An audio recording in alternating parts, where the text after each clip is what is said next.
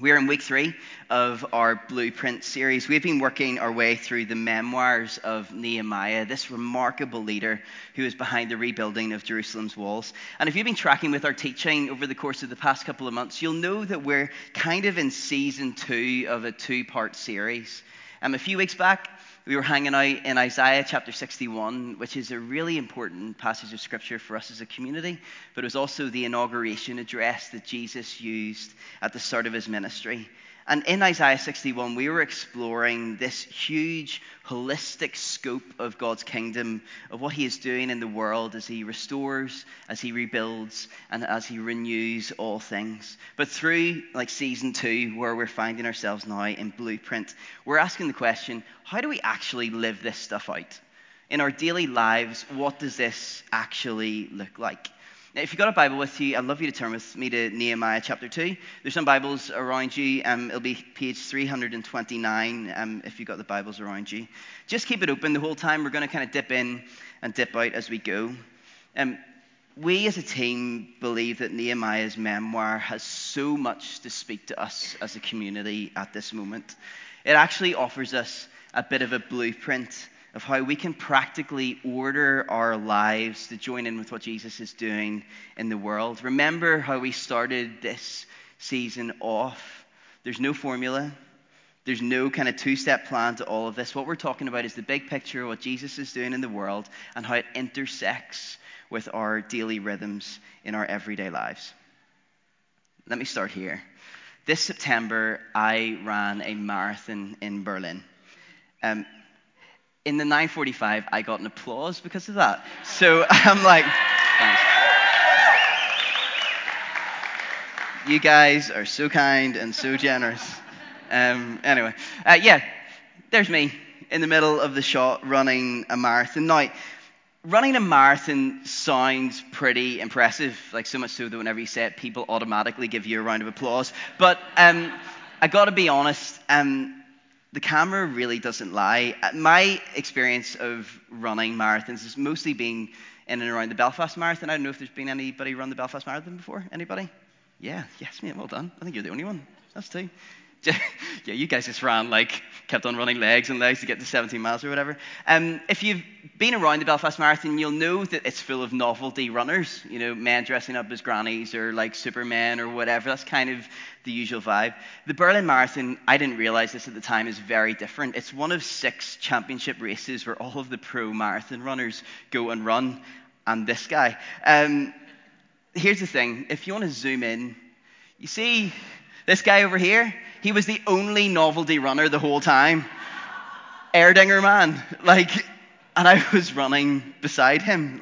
So a marathon may sound pretty impressive. Trust me, it's really not. Whenever you're running alongside a blow-up beer bottle, you know that things aren't going pretty well. This is me at mile 23 in September in Berlin. I'm currently running through a world of pain.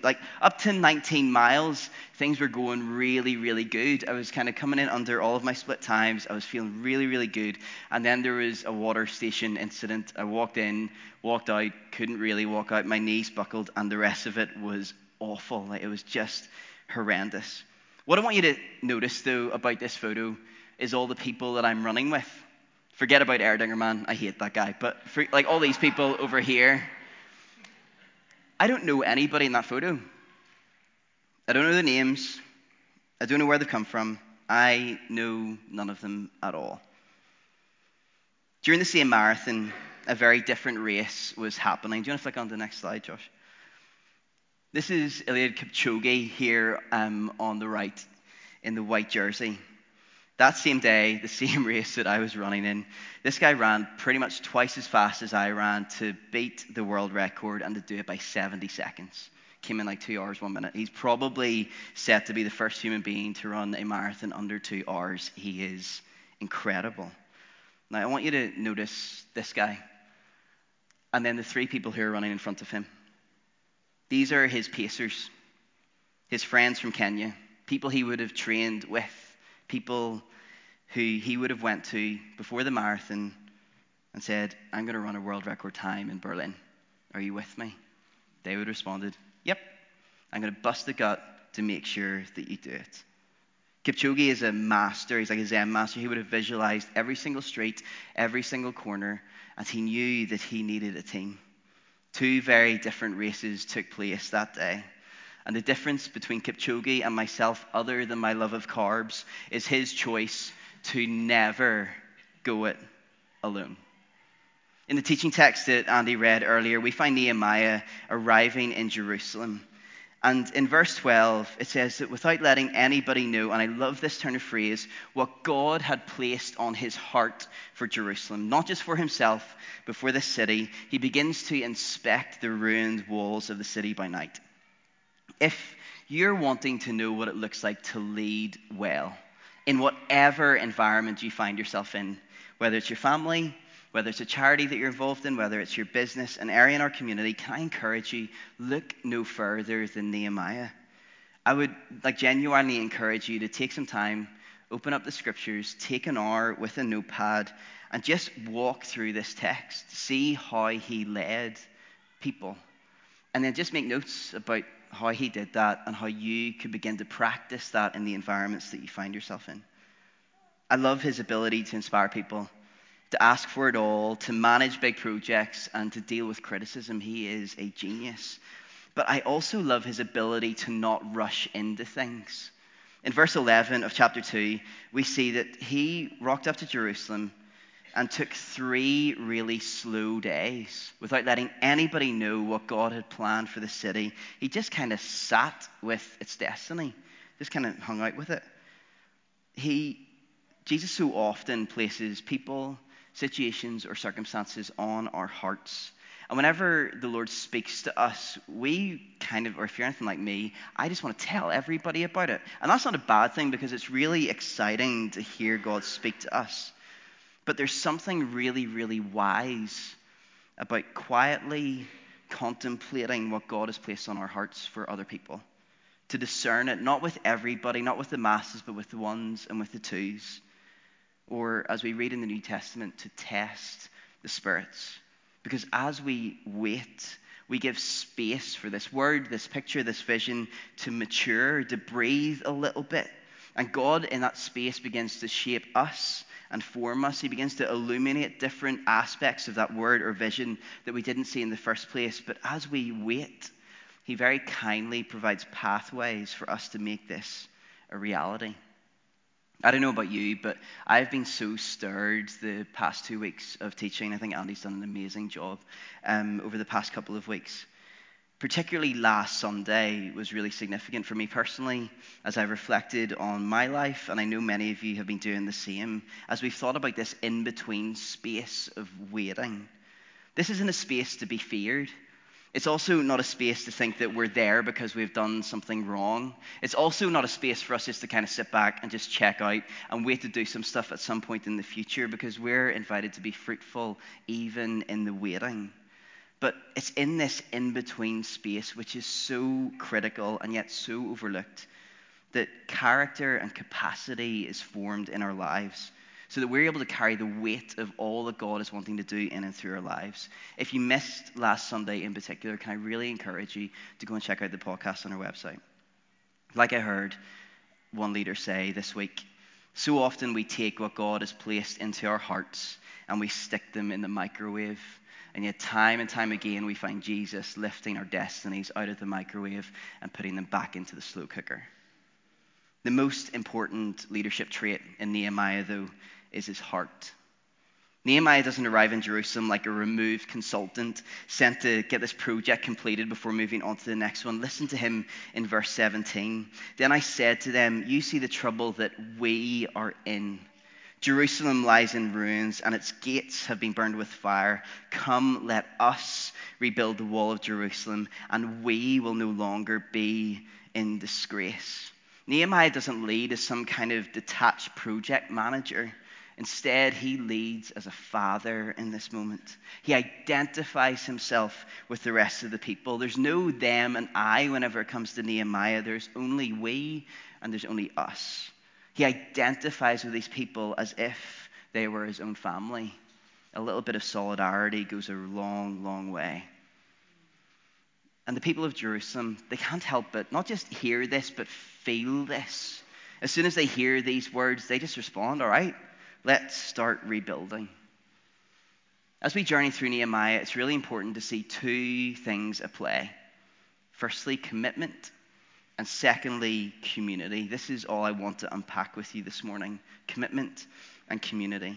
Because whenever these two dynamics come together, so often they cause an acceleration in the movement of the kingdom of God. Nehemiah was fully committed. He took the responsibility upon himself to rebuild the walls of Jerusalem. Every step of the way, he could have thought, somebody else is going to do this. He was living 846 miles away in Susa.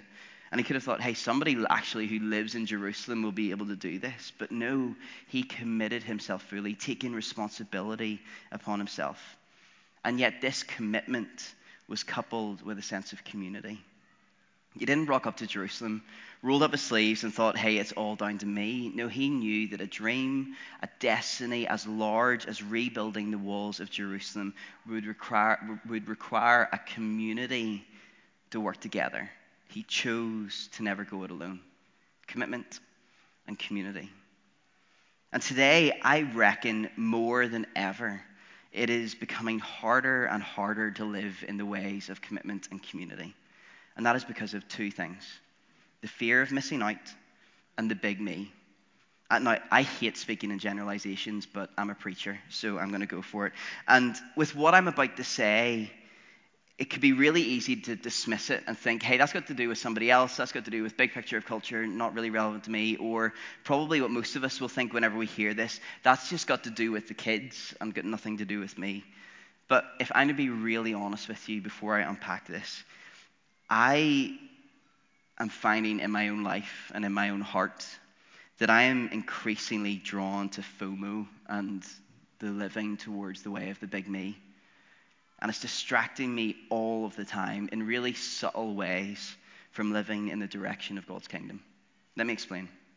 It's really hard to live a committed life whenever you're constantly in fear of missing out. Today, there is a super abundance of things to do. There are places to see, there are shows to watch, there's food to eat, there's foods to Instagram, there's people to meet, there's experiences to be had. My Amazon wish list is bonkers. I've got like 150 books in one. I've got like 200 records in another. It is crazy. And I do love it. I love that we get access to so much. And yet, I don't know about you, but I am becoming more and more hungry to seize every single opportunity and to taste every single new experience.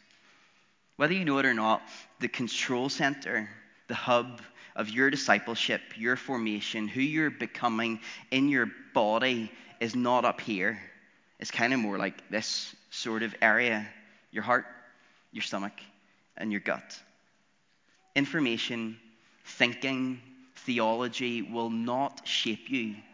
It won't even disciple you. But what you long for, what you hunger for, what you desire and thirst does shape you. The question isn't whether or not you're being discipled. The question is, who or what are you being discipled by? We are being discipled by our hungers, by our thirsts, and by our loves. That is a really good thing. That is a natural thing. It's a question of which direction is it going in. It's really interesting to me because as the world becomes more polarized, so are our desires. We either really hate something now or we absolutely love it. There's no in-between space of kind of, remember liking things? We don't really do that anymore. We either love it or we hate it. There's no space in between. And with there being so much that we love in the world, we feel as if we've got to be a little bit more loose, a little bit more flexible, always available. And so it's becoming harder and harder to commit to one particular thing because something else might crop up and then we've got to go and do that thing instead. Whether we realize it or not, we're being shaped and transformed by FOMO. David Brooks puts it like this: we are terrified of missing out on anything that looks exciting. But by not renouncing any of them, we spread ourselves thin. What's worse, we turn ourselves into goodie seekers, greedy for every experience and exclusively focused on self.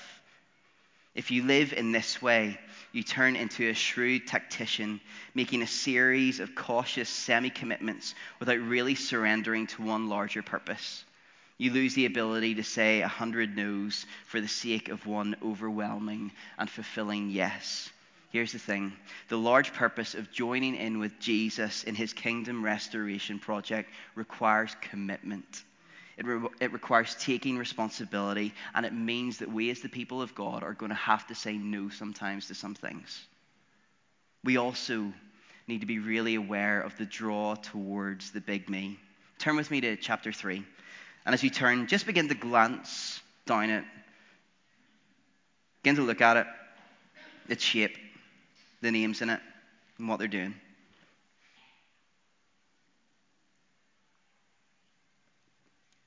In 1950, the polling organization Gallup asked a bunch of American high school seniors if they considered themselves to be a very important person. At that point, now remember, this is the post-war generation. At that point, 12% of people said yes. The same question was asked by Gallup in 2005. Now, we're a long way from 2005. Do you remember the crazy frog? You're welcome. Also, Facebook had just started in 2004, so we were all on Bebo. Do you remember Bebo? Or MySpace, if we were hipsters at the time, right? The same question, am I a very important person, was asked in 2005. It wasn't 12% who said that they were, it was 80%. 80%. Now here's the thing, it's really easy to dismiss that. I was 17. I was a high school senior whenever that question was being asked, as were many of you. That group of young people in 1950 were really comfortable living in the way of the small me. Essentially, I'm really happy to play my small role in a much bigger purpose. But by the noughties, we saw a huge shift from the small me to the big me. No longer was it a question of how important is our cause, but instead, how important am I? In chapter 3, we find a list of the rebuilders of Jerusalem's walls. If you read the full list, you'll probably start off reading a few, get down to maybe chapter 3, you begin to skim read a little bit. By verse 11, you're kind of like, I'm completely done. I really like my new job, so I didn't get Andy to read chapter 3 today because that would be horrendous to try to read. This is a list of names and a bunch of people who don't get singled out. People that we don't know, doing jobs that we'll never get to do, yet they committed themselves to a purpose that was so much bigger than themselves. No one person is singled out. Let me ask you a question, pretty deep one, maybe a raw one.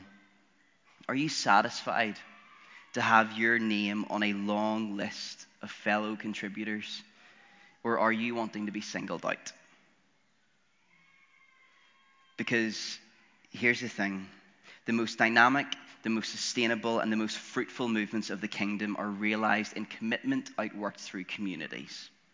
And yet as FOMO and the big me become so much more prominent around us, but most importantly, become so much more prominent in our own hearts, the virtues of commitment and devoting ourselves to community, they will not come easy. We need to allow them to be formed and to be shaped in us, and we need to exercise those muscles. And the best place to do that is in the gymnasium of the local church. Chapter 3 may be a long list of unknown names, but every time I bump up against it, I am just moved by it because it was nothing short of miraculous. Remember the time that we're living in, the lack of technology that was going on. Also, these people are just beaten up. They're just empty, spiritually empty. They've got no sense of vision. And this rebuilding project would have meant restoring over a mile's worth of wall, 4 feet thick, 15 to 20 feet all the way around. It took them 7 weeks. And what I love about this account was the broad spectrum of people who came together for one common purpose. There were women, there were men, there were families that came together, there were priests, there were rulers of districts, there were tradesmen, there were artists, there were servants, there was goldsmiths and perfume makers. There's people from nearby towns, they all got to work. Everybody mucking in, everybody doing their part. And Nehemiah, being the genius that he was, he divided the work up so that each person or small group of people would be responsible for a small part of the wall that was directly opposite the place that they lived or the place that they worked. It's just genius. Everybody took responsibility for their patch. Each person had their own section to build. and yet they would have been connected to the next person and to the next person after that. There would be no gaps in this wall. Listen to the refrain of chapter 3, next to them, and next to them, and next to them. Everybody had their own section, their own part to play, yet every section was integrated, connected. Everybody was interdependent. There were no gaps. Everyone was equal. Regardless of what they did, their vocation, the skills that they brought to the table, everyone is equal and everybody is listed in chapter 3. And this is exactly how the church should work. We are to be a people who are to take ownership of our section of the wall. You can put some more language to that. We are to be those who are committed to our destiny or what God has placed in our heart. Even it might be helpful to say we are to be committed to our vocation, which as Buechner calls it, is the place where our deep gladness and the world's deep hunger meet. And yet, we are to be connected to each other through the collective dream of God as He rebuilds, as He renews, and He restores all things. We are to be committed to our section, and yet we are to be woven together in community, holding these things in tension. If it was us writing Nehemiah chapter 3 today, it may sound a little bit like this. There is a small band of brothers and sisters who long to see the eradication of domestic violence in the Lagan Valley region. They went for it. They committed themselves. And next to them was a band of songwriters, of worship leaders who wanted to draw God's people into His presence. And next to them were the business owners who wanted to ensure that nobody would be unemployed in our city. And next to them were the preachers. And next to them were the sports people. And next to them were the farmers. And next to them the designers. And next to them the people who serve every Friday morning in Tots and Toast. And next to them, and next to them, and next to them. Each committed to your section, yet woven together in community. Paul says something remarkable in 1 Corinthians chapter 12. Now you are the body of Christ, and each one of you is a part of it. The question I want to ask today is, do you believe that to be true? Because the thing is, many of us actually don't think like Christians whenever it comes to that question. Many of us think like theists. Atheists don't believe in God. Theists believe that there could be a God, but He's kind of detached. Christians believe something very different. Listen to this quote from Father Ronald Rolheiser. A theist believes in a God in heaven, whereas a Christian believes in a God in heaven who is also physically present on this earth inside of human beings. God is still present as physical and as real in this moment today as God was in the historical Jesus. I'll let that sit for a second. God still has skin, human skin, and physically walks on this earth just as Jesus did. To pray, God, please help my neighbor cope with her financial problems, or God, do something about the homelessness downtown, is the approach of a theist and not a Christian. God has chosen to express love and grace in the world through us, through those of us who embody Jesus. Now you are the body of Christ, and each one of you is a part of it. Now, Paul's teaching in 1 Corinthians 12 on how the body of Christ is to be organized is the best way, I think, of describing how we are to function as a local church. Focusing on our individual section of the wall, yet woven together in community. Now, I'm just going to let this text speak for itself. I'm just going to read it out. I'm also going to read it through the words of the late and great Eugene Peterson. It'll be on the screen. You can follow with me. Your body has many parts, limbs, organs, and cells, but no matter how many parts you can name, you're still one body.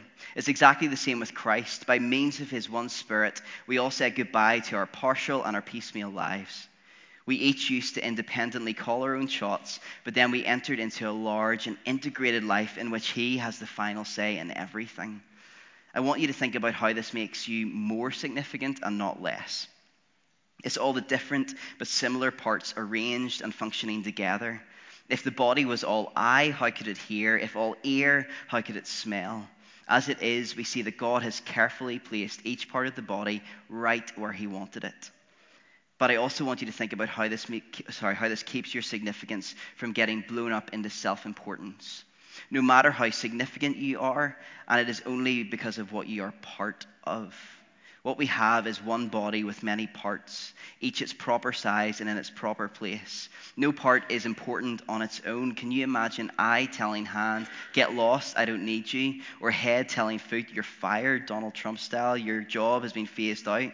As a matter of fact, in practice, it works the other way. The lower the part, the more basic and therefore necessary. When it is a part of your own body that you're concerned with, it makes no difference whether the part is visible or clothed, higher or lower. You give it dignity and honor just as it is without comparisons. If anything, you have more concern for the lower parts than for the higher. The way God designed our bodies, our actual physical embodied selves, is a model for understanding our lives together as Lagan Valley Vineyard. Every part dependent on the other part. You're Christ's body, church. That is who you are. You must never forget this. Only as you accept your part of that body does your part mean anything. Two things. Own your part and never, ever go alone. Own your part. What is your section of the wall? What part of the body are you? What, as Nehemiah puts it, what has God placed on your heart? What we've loved, I was even speaking to somebody in between the two gatherings this morning, is as we've been teaching this and as we've been asking these kinds of questions over the past couple of weeks, some of you are hearing really clearly from God for the first time or being reminded of what your part of the wall is. I love that, and that is so good. Continue to have that conversation with Jesus, continue it with prayer, and continue to have that conversation with others. But for some others of us, and I want to say this really, really gently this morning, we have got to stop downplaying our part in the kingdom, and we need to begin to own our part in the body of Christ. Some of us have got caught up in this unhealthy trap of comparison. We see other people stepping into the things of God. We hear them articulate their destiny. And we think to ourselves, well, if that is what we're talking about here, well, I'm not like them, so I must be out. And in doing that, we disqualify ourselves. It's like a foot saying, well, I'm not a hand, so I can't be part of this body anymore. That is a lie. And it's tripping some of us up way too much. Each of you has a unique contribution to the kingdom building project of Jesus.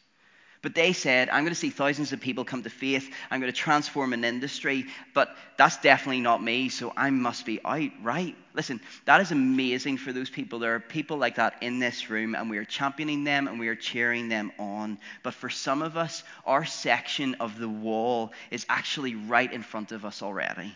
It could even be something that we're already doing in our daily lives, and we just need to continue in it. Whether it's raising our children so that they grow up to know the love of Jesus, whether it's continuing to live free from addiction, whether it's being quietly generous, sharing the good news of Jesus, not with thousands, but with one person, or being that person who gets on their knees and prays for people every single day. Whenever it comes to the economy of the kingdom, those sections of the wall that we downplay, that we think are really insignificant, they're actually not just equal to the big things, but actually, as it says in 1 Corinthians 12, they are seen with greater honor and greater dignity without any sense of comparison. God has carefully placed each of us, you and me, exactly where he wants us to be. He's positioned you. He's placed people and circumstances and situations into your heart. And we just need to stop listening to the lies of comparison and tune into the truth of how his glorious body works. We've got to own our part. But we're also to never go it alone. No part is important on its own. And in the age of the big me, we can be tempted just to go after our own thing, even though they may be the things of God. We may be committed to them, but we may want to do them by ourselves, for ourselves, disconnected with the other rebuilders of the wall. Let me just tell you this, it doesn't work. It just doesn't work. It'll be like running a marathon. For 19 miles, it's going great. You're thinking the sun is on your back and you're going at full tilt and everything is brilliant, but then you hit a water station and you have to walk out of it and you realize that your knees don't really work anymore. You will begin to flag if you live in that particular kind of way. We are to never, ever go this alone. We are to be those who submit our personal vision into the collective dream of Christ's body. To be able to be content and satisfied, to know that we have been faithful and done a good job whenever our name is on a long list of other people, with no selfish ambition and no vain conceit. The scale of what Jesus is wanting to do through his kingdom requires each of us to live into our sections of the wall and to do it together. Each of us committed to our part and woven together in community. And whenever we live in that particular kind of way, miracles happen. Let me ground this for us as I come into land. What does this look like actually in reality? How can we live in this way as being the body of Christ, where we're woven together, going after our things, but also being one team? How do we live out commitment and community? Very simple. Friendship. We want to get really practical in this series, and I don't think we can get more practical than the foundational relationships in our lives. In the Celtic tradition, there's a beautiful understanding of friendship. It's known as Anam Cara. It means soul friend. John O'Donoghue puts it like this: Anam Cara was originally someone to whom you confessed, revealing the hidden intimacies of your life. Let me just pause there. We're not talking about the bad stuff that you've done. We're talking about the destiny that God has placed in your heart. With the Anam Cara, you could share your innermost self, your mind and your heart. This friendship was an act of recognition and belonging. This art of belonging awakened and fostered a deep and special companionship. The Anam Cara isn't just any old mate that you've got. It's not going to be all of your friends, but it's someone with whom two things can go on: confiding and championing. Josh, flick back to the photo, could you? Back to Berlin. There would have been a moment before the Berlin Marathon whenever Kipchoge would have pulled together his pacers. He would have confided in them and he would have said, fellas, I think I'm going to run 2 hours, 1 minute. I think I'm going to break the world record time. In response, his team would have gulped, would have listened. They would have said, thank you. And then they went out and they busted a gut to make sure that he was able to do what he set out to do. As you commit yourself to your section of the wall, whatever it may be, can I really encourage you to draw around you a small group of Anam Cara, a small group of soul friends, a team of pacers, if you will, who will be able to go with you. Confide in them. These are people who are able to confide in with the things that Jesus is inviting you into. Often these things are hidden. They're kind of deep. They're a wee bit intimate.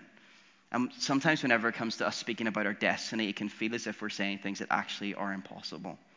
And just a heads up, confiding does feel more like confession. We get a little bit sweaty whenever we talk about this kind of stuff. Our lips begin to quiver. Sharing the big dreams of God can be a little bit awkward sometimes. And yet whenever we do that with the right people, what we'll see is championing begins to happen. Those friends will hear you, they'll thank you, and they'll become your biggest champions. They'll go with you wherever you go. They may not roll up their sleeves and do the digging in your section of the wall, but they'll be right there encouraging you, praying for you, picking you up whenever you're down. They'll resource you along the way. For me, developing this Anam Cara structure around my life has been critical. To speak personally, I've got a small group of soul friends. They know who they are. There's my wife, there's Emma, there is my spiritual director who's actually here this morning. He doesn't like me calling him my spiritual director, but you can suck it. There's also a small group of friends, people who are in this room and other people who are part of different contexts, who have gathered around me, who are committed to me and what I am committing to. I can't live without that. I can't go after the things of God without these people. I have confided in them. I have cried with them. I have laughed with them. I've celebrated with them. I have got angry. I've even swore with them a couple of times. I have been through the mill with them, and yet they're still with me. They've still got my back, and they're going with me. They pray for me all the time. They ask me really, really good questions, and they're willing to listen to me. And here's the thing. I know that wherever Emma and I go, they're going to be right there with me. You need to have friends in your life for banter, for distraction, and all of that. But if you're serious about the things of God, you need to have people in your lives who are going to be able to sustain you on this journey as you live in the direction of the kingdom. So let me ask you, who could be the 2, 3, 4 people in your life who you'll be able to confide in, but also the people who then could go and champion you? Who could be your soul friends? Your Anam Cara. And I mean this not just as like I'm just going to fire this out here and then move on. I'm actually serious about this question. Who could these people be in your life? For some of you, there are people kind of dropping into your head, people who are already, like spouse is a really important person as your Anam Cara. There could be others who are just kind of coming in and they're obvious, but there could be others of like, actually, I need to go away and think about this. Regardless of whether there are people in your life already or you need to go away and think about this, who are those people going to be? Who are those people going to be in your lives? Now, this isn't just like a small group resource that we're going to give to you. This is a way of life.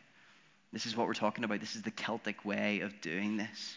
Now, doing this for the first time can be a little bit awkward. So here's a few top tips. Don't go like this. Hey, I know we're friends, but can we be more than friends? That's not a good line to use, all right? Don't use that, please. For the sake of everybody involved. I really don't want to get emails off the back of that. It's going to be awkward asking people to do this, so feel free at any stage to use me as a little bit of a buffer. Stu was talking about this thing in church, and I think Stu's kind of right, but it's a bit awkward, so Stu wants me to do this, so will you do that thing that Stu said? You feel free to use me as a kind of little bit of a buffer in the awkwardness of this. But whatever you do, be really proactive. Be really intentional. Say to the person, I want you to be this for me. Will you be this for me? Look them in the eyes and ask them. And as you get into the rhythm of it, make sure that it's consistent. Every couple of weeks, every couple of months, book times in where you're able to meet with these people, talk with them, and chat it through. Particularly if you are in a group of mates who have been mates for a really long time. Can I really encourage you to go after this? Actually, to take this really, really seriously. To make this a marker of your friendship. Not just getting together for a laugh on a Saturday, but actually going after the things of God. Of course, continue to do those things. Don't take yourselves so seriously, but keep living into this kind of way. It'll be awkward. You'll be vulnerable. But confessing the things that Jesus is inviting you into with the right people, with the right pacers, with the right Anam Cara will sustain you along the way. As you commit fully to all that Jesus is inviting you into, may we be woven together in community. And may we fully commit ourselves to our section of the wall. But may we never, ever go it alone. Let's stand together.